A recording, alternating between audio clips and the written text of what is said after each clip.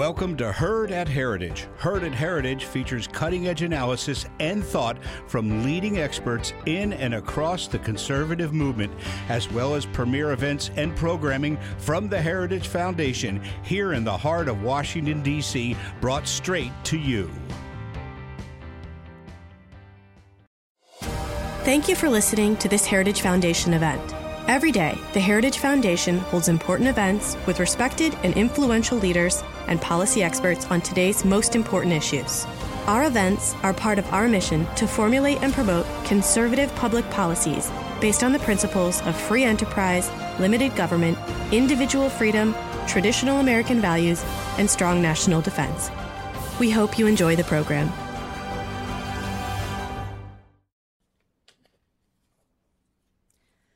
Good afternoon. I'm Michelle Easton, president of the Clare Boothe Luce Center for Conservative Women, and I want to welcome you all today to our October Conservative Women's Network Luncheon. I want to give a special thank you to the Heritage Foundation, today represented up here by Melanie Israel, who is in research at the Heritage. We've had this good partnership on Conservative Women's Network for more than 20 years now, and we love working with the Heritage Foundation. I'm pleased to introduce today's speaker, Jennifer Zeng. Jennifer has a powerful story about the evils of socialism and communism, and we're honored to have her with us today.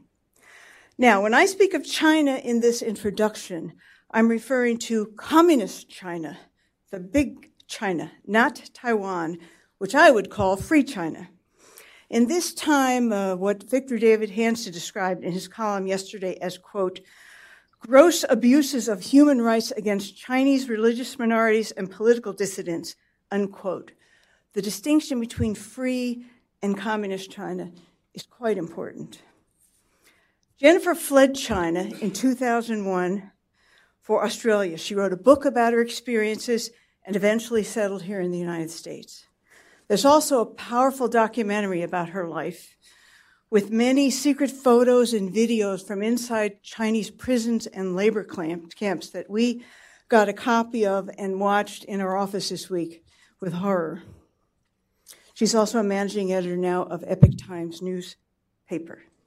She was born in Sichuan province in China in 1966.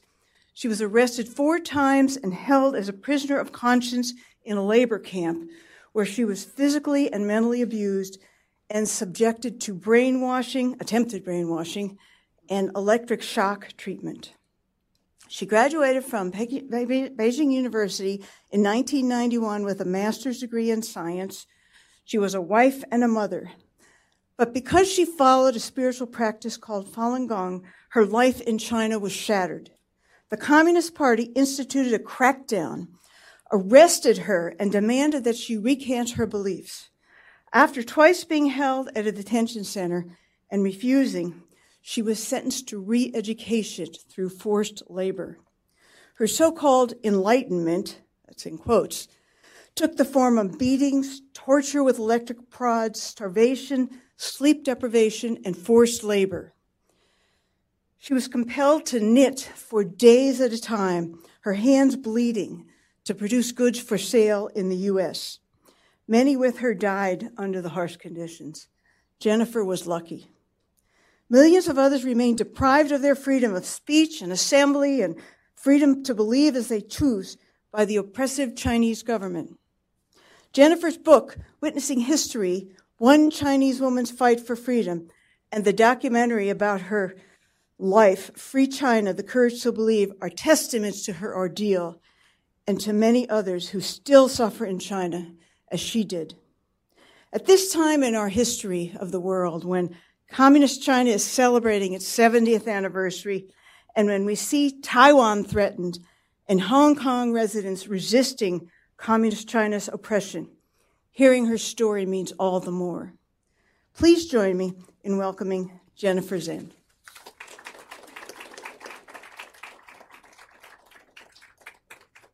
Thank you for that introduction.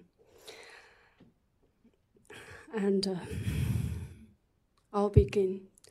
In the middle of the night, on April 13th, 2000, while I was fast asleep at my home, I suddenly heard loud bangs on the door. Boom, boom, boom. Before I could figure out what had happened, a vicious-looking police officer was already in my home. He grabbed me with force and took me to the police station. Later, I asked, why was I arrested while asleep at my home? And you guess what's the reply? Because of your thought.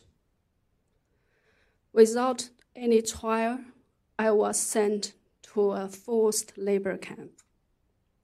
I still remember the big sign of Beijing female labor camp. It felt like entering right into hell. From the very first moment, we were forced to squat like this with our hands put in behind our heads lowered, looking at our feet motionlessly under the baking sun for 15 hours. No matter anyone couldn't endure it and fainted, electric batons were immediately applied on her so that she could be revived and continue the squatting.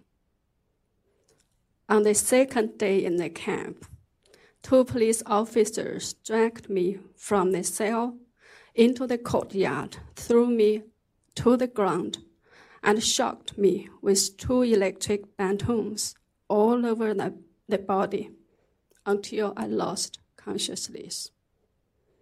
The torture I saw and witnessed in the camp were beyond imagination.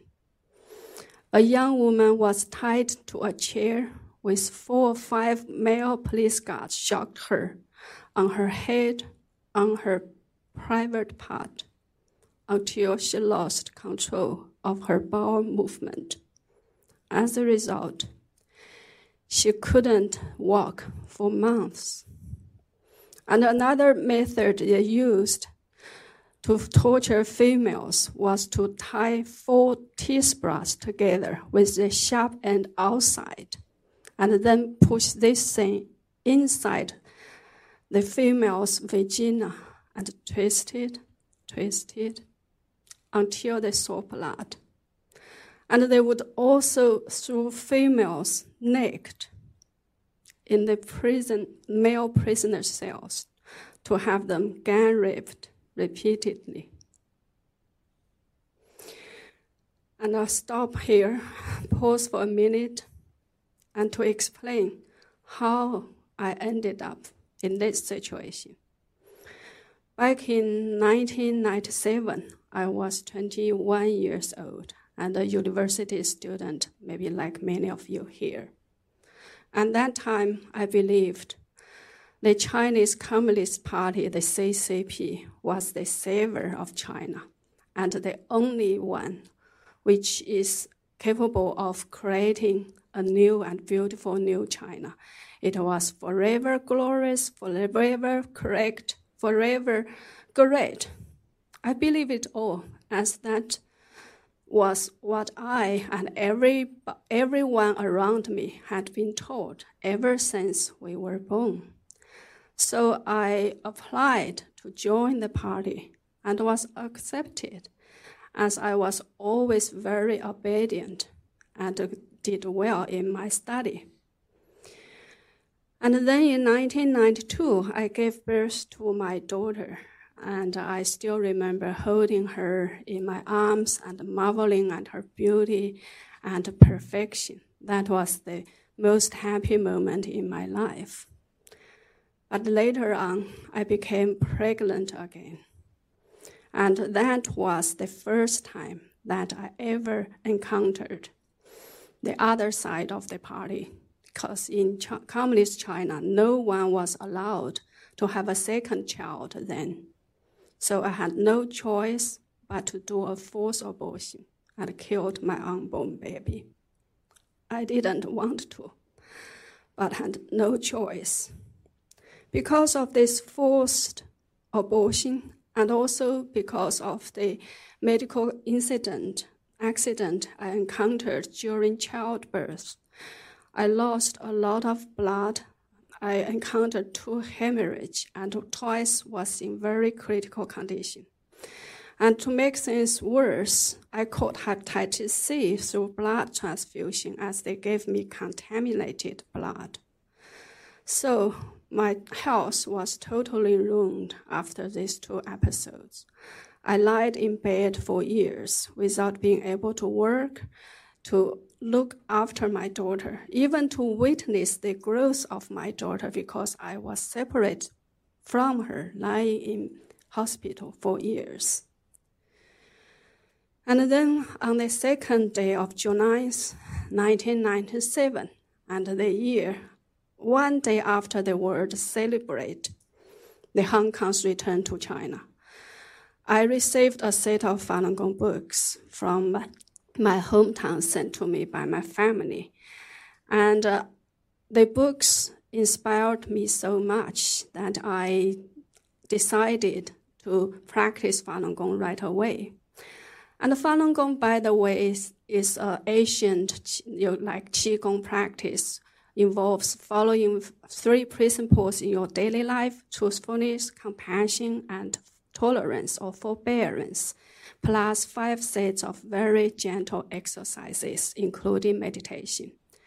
So after only 1 month of daily exercises, I was fully recovered from my illness. All my previous problems, health problems, had gone without a chance. I was again full of energy, full of vitality, and full of happiness.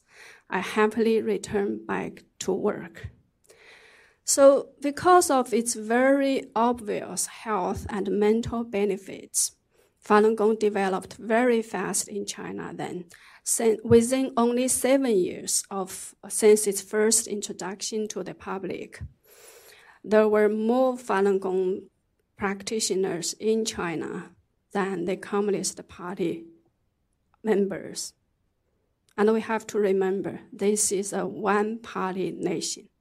The party never allowed that some such a large group, out of its ideological control, the party would never allow people are believing more in truth, compassion, and forbearance other than the party.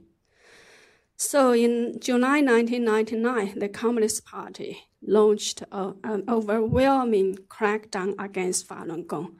People were mass arrested, thrown into prison without trial, tortured, murdered, and even killed on demand for their organs. And they were also thrown into labor camps without trial, like me. When the crackdown first started, I couldn't believe this is happening. That the party, which is always glorious, always great, always correct, would do such an evil thing to its own people. Nor did I ever imagine that this kind of thing would one day happen to myself, also a party member, and you could count me as an elite of the society because I worked for the Development and Research Center of the State Council. It actually is a policy study and research body for the government, for the State Council.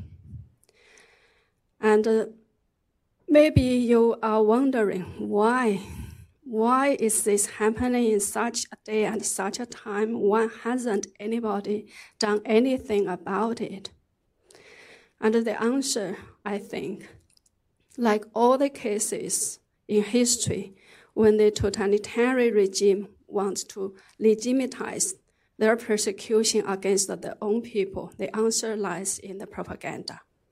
Ever since the crackdown happened, all the state media, state-controlled media, TV, radio, newspapers, bombard the public with false news report against Falun Gong to demonize Falun Gong and its practitioners. And every terrible lie that was told in history against the persecuted people became a false fake news report on Falun Gong. It was said we would get up in the night, cut open our bellies, murder of children, or eat babies. And the worst moment in this propaganda storm was when my 7-year-old daughter screamed at me with so much anger in her eyes and so much bewilderment. I know Mom is a good person, but the TV says Falun Gong is banned. I don't know who to believe. And then let's go back to the labor camp. After trying to withstand all those unimaginably cruel torture, both physically and mentally, for more than 6 months in the camp, I finally collapsed. I broke down, and I wrote a statement to promise that I would give up practicing Falun Gong. That was the worst moment in my life, with my thoughts being ripped and then taken away. I feel like becoming an empty shell in a human form, a non-human being without thoughts, without a soul, a free will, or human dignity. And what worse is, I was expected to help the police to torture others to prove that I have been reformed or transformed. I can never forget a teenage girl who was sent to the camp one day before I was about to be released. The police ordered me to watch over her to make sure that she didn't fall asleep, as sleep deprivation was one of the main methods they used to torture Falun Gong practitioners. I had so much sympathy toward her, as I knew too well what she would be forced to go through in the camp. But I couldn't show any sympathy toward her. And only after I finished this last task was I released on the following morning after spending another sleepless night in the camp. I was released, but I felt imprisoned than ever, as I was taken from the labor camp directly to the police station, not to my home. And the police told me I was expected to go to the brainwashing centers to continue to be used as an example of reform, because they didn't have enough labor camps to hold all the Falun Gong practitioners. They sent up many so-called brainwashing centers in hospitals, in schools, in any public facility they could find.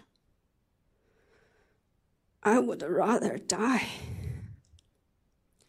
So I escaped from my home only 5 days after my release, no matter how much I wanted to spend the time together with my family, with my daughter, after the long separation. I escaped to the West. And I was much, much luckier than many other fellow Falun Gong practitioners in China. I met an Australian couple who went to China to teach English, and through their help, I was able to escape to Australia to seek asylum and was granted refugee in 2010. in 2003. But the process of my recovery was very, very long and difficult. I tried to regain my thoughts, my soul, my dignity, but there were so many mental and emotional barriers and difficulties to overcome, such as a sense of being not worthy, regrets, remorse, disgrace, shame, and humiliation.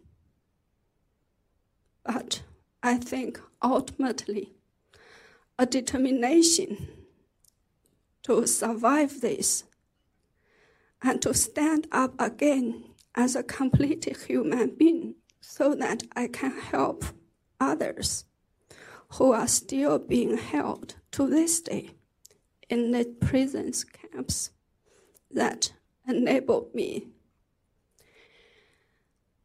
to become a complete person again with my own free will and my thoughts and soul. So that was how I was able to finish this book, Witnessing History, One Woman's Fight for Freedom and Falun Gong, and also involved in the production of this movie, Free China, The Courage to Believe. And that's why I'm here again today to tell my story. The world once vowed never again. But very unfortunately, this is happening again, and on an unprecedented large scale. Look at Hong Kong. While we were fast asleep last night, the so-called emergency law has been passed, and they are banning facial masks now. And the police, this morning, on the way here, I just saw a piece of news that a 14-year-old boy was shot by real bullets by the police again. The other day, I watched a video on the internet with a young Hong Kong man saying he had a wheel in her pocket every time he took to the street to protest or to protect his fellow protesters. And they are asking nothing but what the Chinese Communist Party, the CCP, has promised. And I also read another very heart-wrenching story where several moms in Hong Kong donated several $1,000s to buy masks for their children and other youngsters. They knew very well that sending their children to the streets could result their deaths.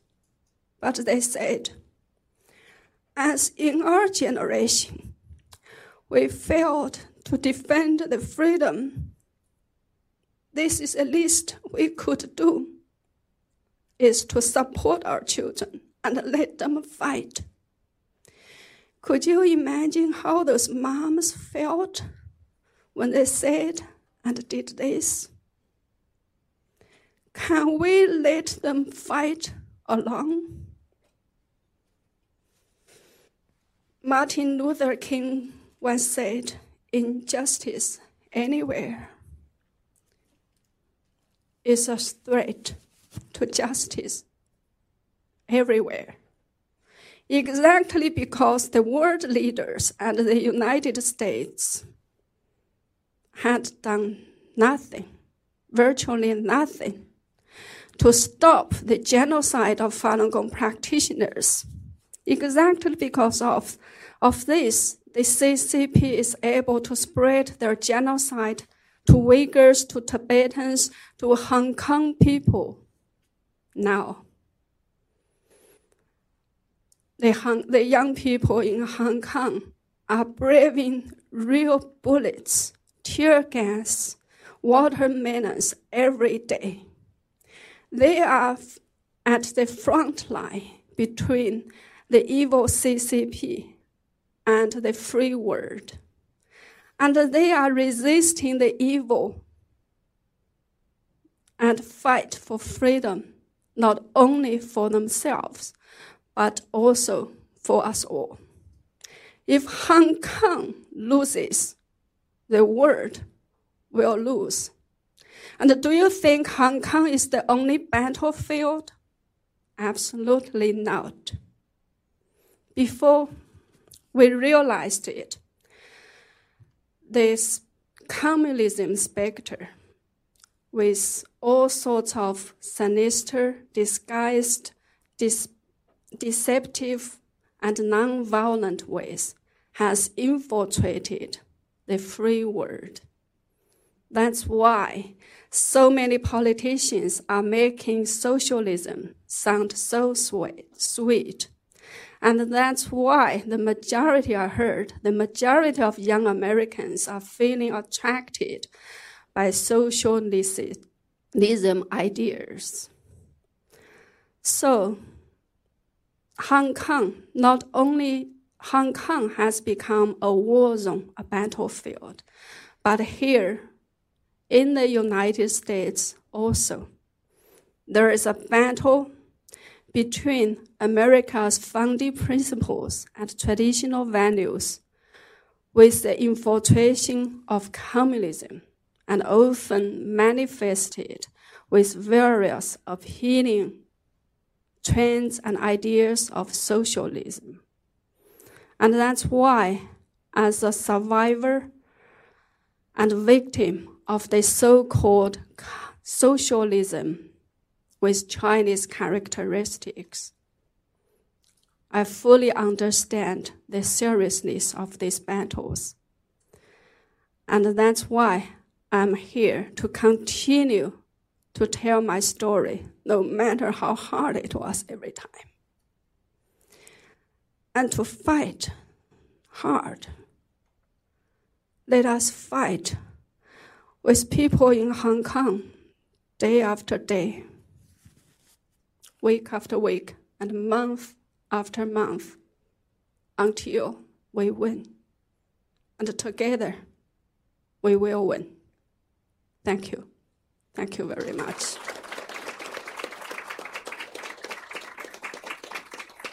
I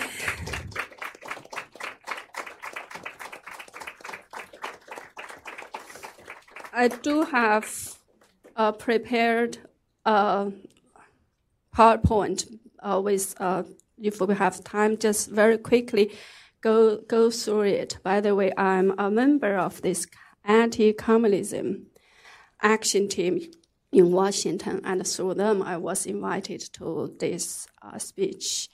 And also this is the, I think, poster for the movie I just mentioned, Free China, The Courage to Believe.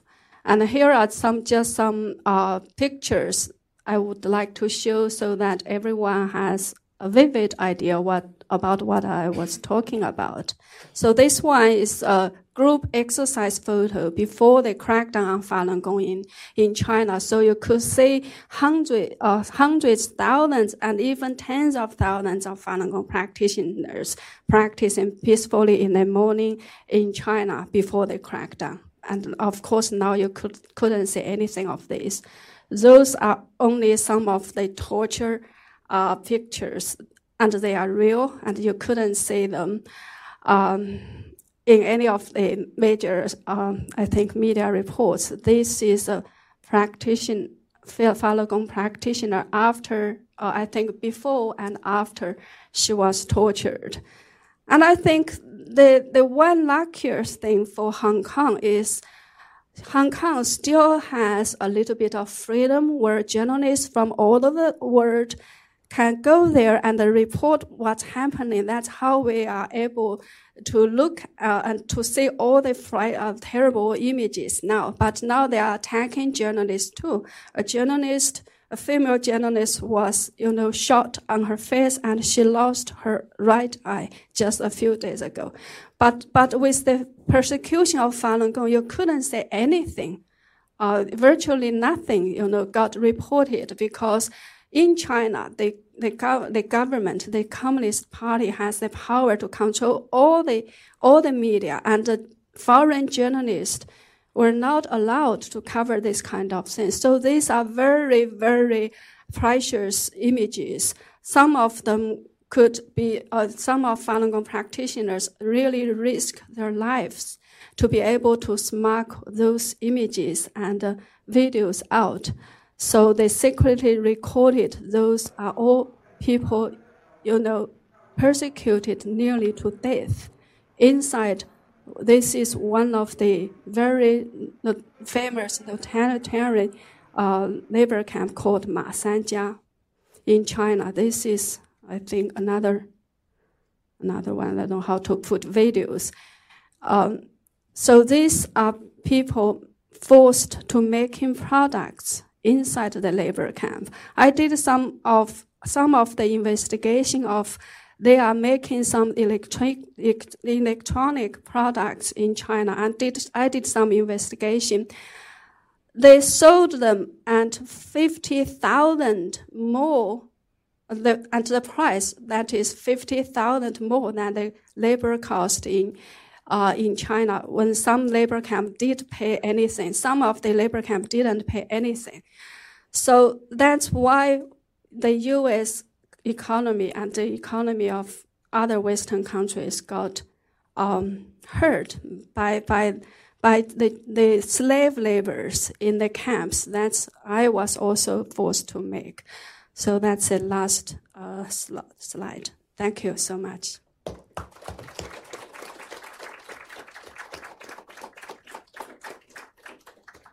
Thank you so much for being here and for telling your story. I know everybody here is just so grateful to you for your bravery and your courage to tell us about your experience, and unfortunately the experience of many, many people in China. I want to open things up for Q&A. We've got a couple people with microphones, so if you do want to answer a question, please raise your hand and wait until you have a microphone so that the folks who are watching online can hear you ask your question.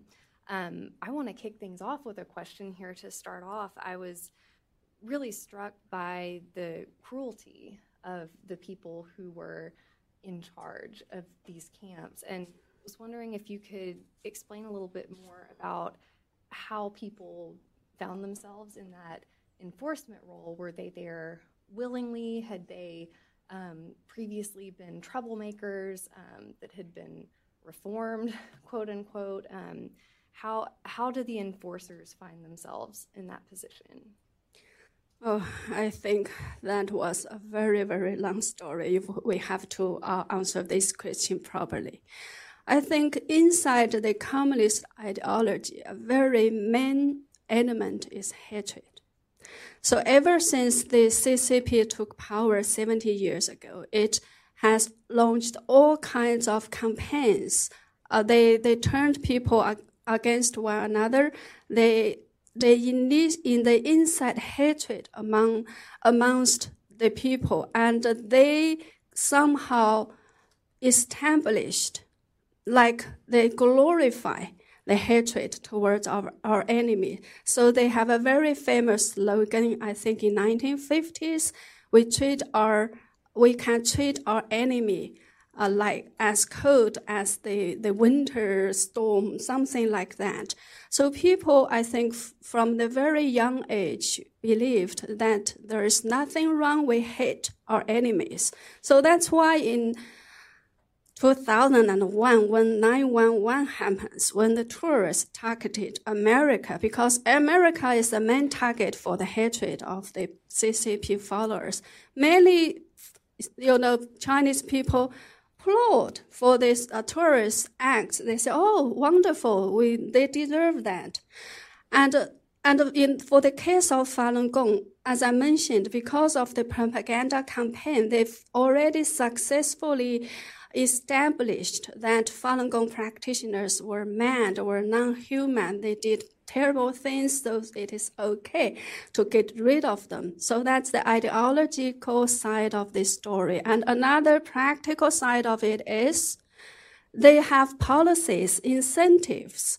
They have quotas for the police to achieve. So when I was in Beijing female labor camp, the quota to reform Falun Gong practitioners was 95%. So if the police couldn't achieve the quota, they would either lose their wages, lose their position, get removed from their position.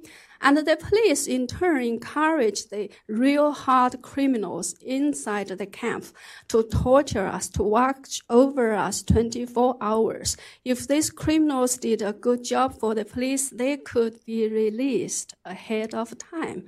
And for people who longed for freedom, one more, I think, day of, really, if they can earn 1 day to be released ahead of time, they are willing to torture us to death.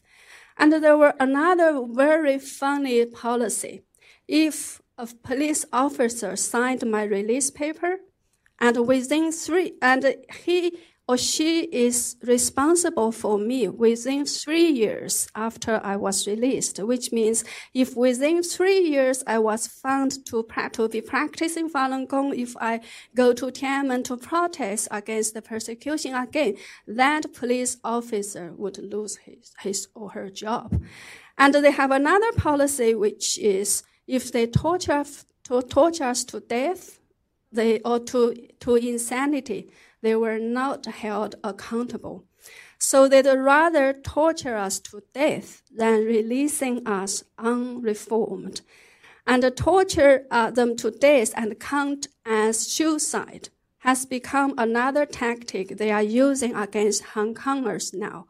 We heard so many cases of people jumping out of the building, or they found, floated in the sea. But many people seriously doubt they have been suicided. I know this is not a correct English expression, but I couldn't find a correct English expression because such things never happened in China. So in Chinese, we said they have been suicided, which means they have been murdered, and then the CCP claim they committed suicide. And another policy is bankrupt toward Falun Gong, is bankrupt them financially, destroy them physically, and damage their reputation, something like that. So the whole machinery of a nation has worked several decades towards this goal. And sometimes if we don't understand the CCP, it is because we try to understand it with normal mentality. So for a normal government, I think every government, whether it could do it or not, they want to do something good for the people. They want to achieve something so people will elect them next time. But for the CCP, the ultimate goal of its being, of its existence, is to destroy human beings, not to do anything good for the CCP.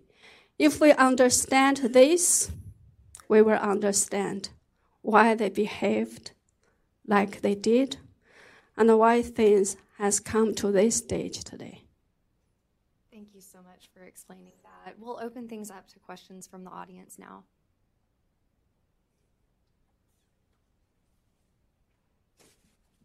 Thank you so much for coming. My name is Doug Blair, and I work here at the Heritage Foundation as a communications intern.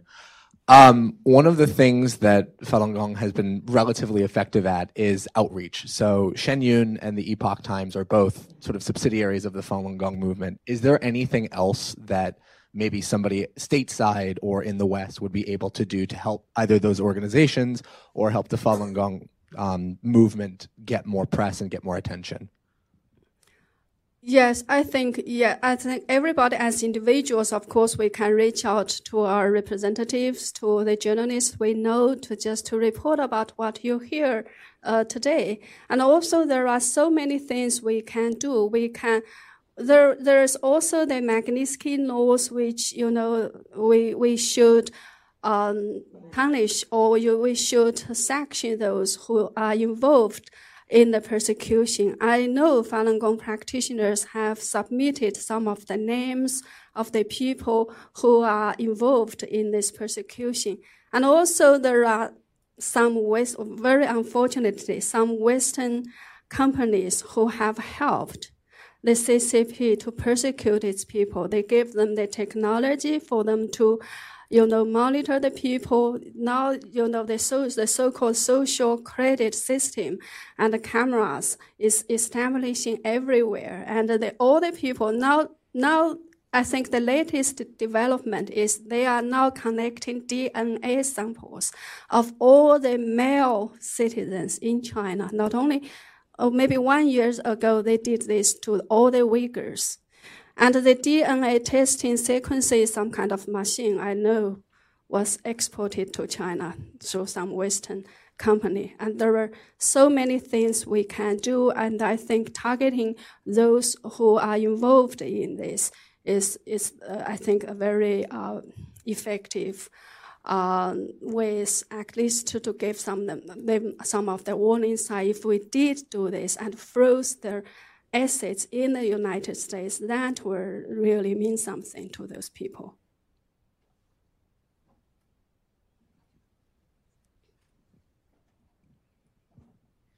Hi, my name is Caleb Kostreva. I'm also an intern here at Heritage.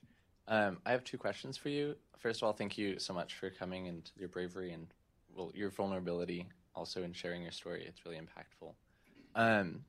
My first question is, you mentioned winning in Hong Kong. I'm just wondering what you think that looks like. What does winning look like in Hong Kong? And then also, my experience with the Uyghurs in Hong Kong and a lot of these other human rights violations in China are well known or familiar to policy people, to people in the political realm, but not to like my friends back home in Colorado. Most of the citizens of the United States just don't know about this. So what do you think it would take to really break through in these with like the normal person? I think for many people, this situation is so bad, we can say. And the Chinese Communist Party looks so powerful, at least on the surface. But I think there were two things that gave me confidence. One is when I watched those Hong Kong people, 2 million of them took to the street. And every day, every night, they continue to fight. And there was a video, I was very moved, of one young man shout, "Give me freedom or give me death." I think I do believe people's spirit cannot be crushed. And I say hope in the unity and the solidarity of millions of Hong Kong people. I don't believe the CCP can crush that, no matter how hard they try. And of course, we in the rest of the world need to stand with them, help with them, and to spread the message. And I think if enough people have already been waken up and stand with them together, the influence will spread gradually or maybe very quickly. And another thing I'm optimistic is nobody maybe in the outside world knew really how fragile the CCP really is. I think with the ongoing trade war, many sides has already shown themselves that the Chinese Communist Party's economy got hurt very badly because they didn't establish their economic model unlike normal society on their own innovations or their proper construction.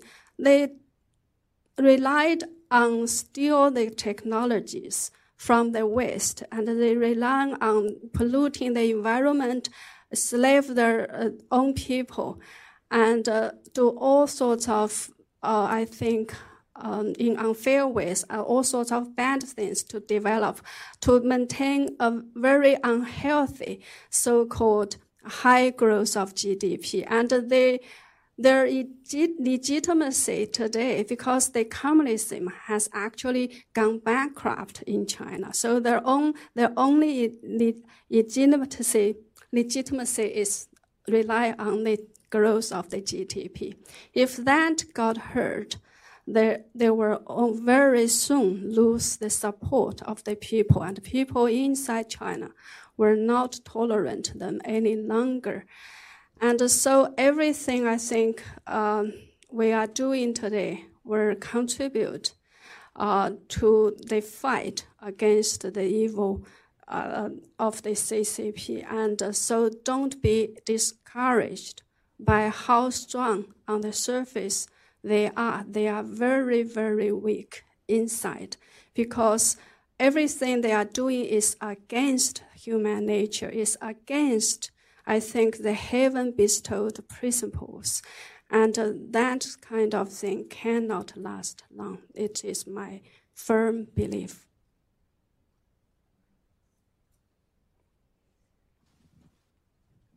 Hi, my name's Aiden. I'm interning at the Fullner Institute here at Heritage. Thank you for sharing your story, and I know how difficult that must be. And I guess my question is just how, I have two really, what was the indoctrination that the CCP utilizes? I guess, what was it like? What kind of things were they saying, and what methods were they using to spread it? And also, how much of the Chinese population do you think has been indoctrinated by the CCP? Do you have any specific range, or just generally? Just generally. Yeah, I think apart from encouraging people to run after money and to boast about the economic achievement, another major thing they rely on is the nationalism. So they say, oh, we must be proud of China. We are, like I said, the only, savior of a new China, and we are the only power, the only party that can lead the Chinese people towards the world, to conquer the world, and look at our economy. So that's I think the only thing left for them, to try to indoctrinate the Chinese people. And I agree, because of the information and tight media control, many people, were deceived by this. And I just watched a video of a journalist, a Western journalist, want to interview several Chinese students in Australia, and he asked those students, do you think it's all right for the Chinese government to crack down on Uyghurs? And they said, of course, if they oppose the government, they should be cracked down. And they said, oh, how about they crack down on Hong Kong? And they said, oh, of course, we support the government. So the nationalism is the only thing. That's why they spend so much money. I wonder whichever of you have saw the celebration of the October 1st to display their power, and everyone have to walk like a machine, and everyone. It spends them, I don't know how much money and how much time to have everyone walk like machine, because they need it to put on a glory face of nationalism, to instill this pride in the Chinese people. So there is a long way for us to go to try to, I think, to spread the universal values that human rights matters more than just being fed. So yeah, that is a challenge. But I think if we, all the citizens, worked together and to spread the message on social media with every channel we can, I think there are also many people who tried to jump over the line, and after they read the true information out of the control of China, they walk up, I think they identify with the universal values, the Western values. So I don't think there is absolutely no hope there, but there is a long way to go, I agree.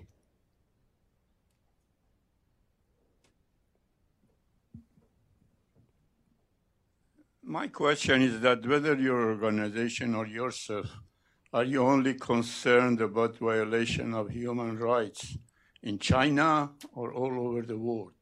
For example, in Australia, they have been committing the many years crime against Aboriginal and also asylum seeker, or in Europe, or against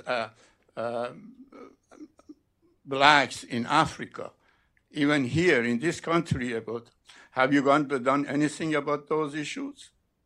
Yes, I do believe human rights is universal, and no matter where, no matter what, we have to defend them, like the basic rights to have your freedom of religion, freedom of speech, freedom of assembly. Yes, I do think we should fight for the universal rights. Jennifer, maybe I can ask the last question before we go to lunch. Would you be able to share with us in a general way how you were able to flee communist China to freedom and your family as well? Yes, like I said, I was much luckier in this sense because I had good education. I speak good English. So as soon as I was released, actually I decided inside the camp to escape so that I can write a book about my experience. So after I was released, I purposely tried to find Westerners to help because I've read a lot of, although they have information control in China, because I've read a lot of Western novels, literature works, I somehow had established a trust with Westerners. I knew they are the ones to seek help. So I tried to get in contact with any Westerners I could meet during that period of time. So I talked to several groups of Westerners, including a professor from Arizona University. She also promised to help me, and she did actually tried very, very hard to get me an invitation to her university while in her holiday days. Only her invitation came one day after the invitation from the Australian Cup. So I always said online study English hard. It's useful and it can save your life in critical times. So yes, so they are absolutely strangers, but I trusted them with my secrets, with my story, and I told them how dangerous my situation was. You know what? I actually already started writing my book while in China, and every day after I finished writing, I copy them. In those days, we use floppy disk, this small. I copy them into 2 different floppy disks and hide them somewhere, erase all the record in my hard drive because the police could come at any time. So I knew how dangerous that was, and I was able to make them fully understand my situation and how urgent I needed to escape China. That's why I got help, not only from the Australian Cup, but also American professor. So in that case, I was much luckier. And for many ordinary Chinese citizens and my fellow practitioners, they are still trapped in China and could be taken away at any minute. I just want to mention that this film that we watched in the office, we got for $2 on Amazon, and I know the book is on Amazon as well. Yes. The book is 06, was that when you wrote it? Yes. But the story remains the same. Yes. Well, Melanie, you want to wrap up? Sure. We just wanted to present you with a small gift, a token of our appreciation. Thank you so much for being here. We've appreciated hearing from you, and hopefully everybody will be able to join us for lunch afterwards as you exit the auditorium. Just head to the left. We have a little gift as well. This is from the Center for Conservative Women. Every person needs a good tote bag to put their other gifts in. And our limited edition coffee mug. Boy, this applies to you here. Courage is the ladder on which all the other virtues mount. That was Claire Booth Luce. You are a woman of great courage. Thank you so much for coming.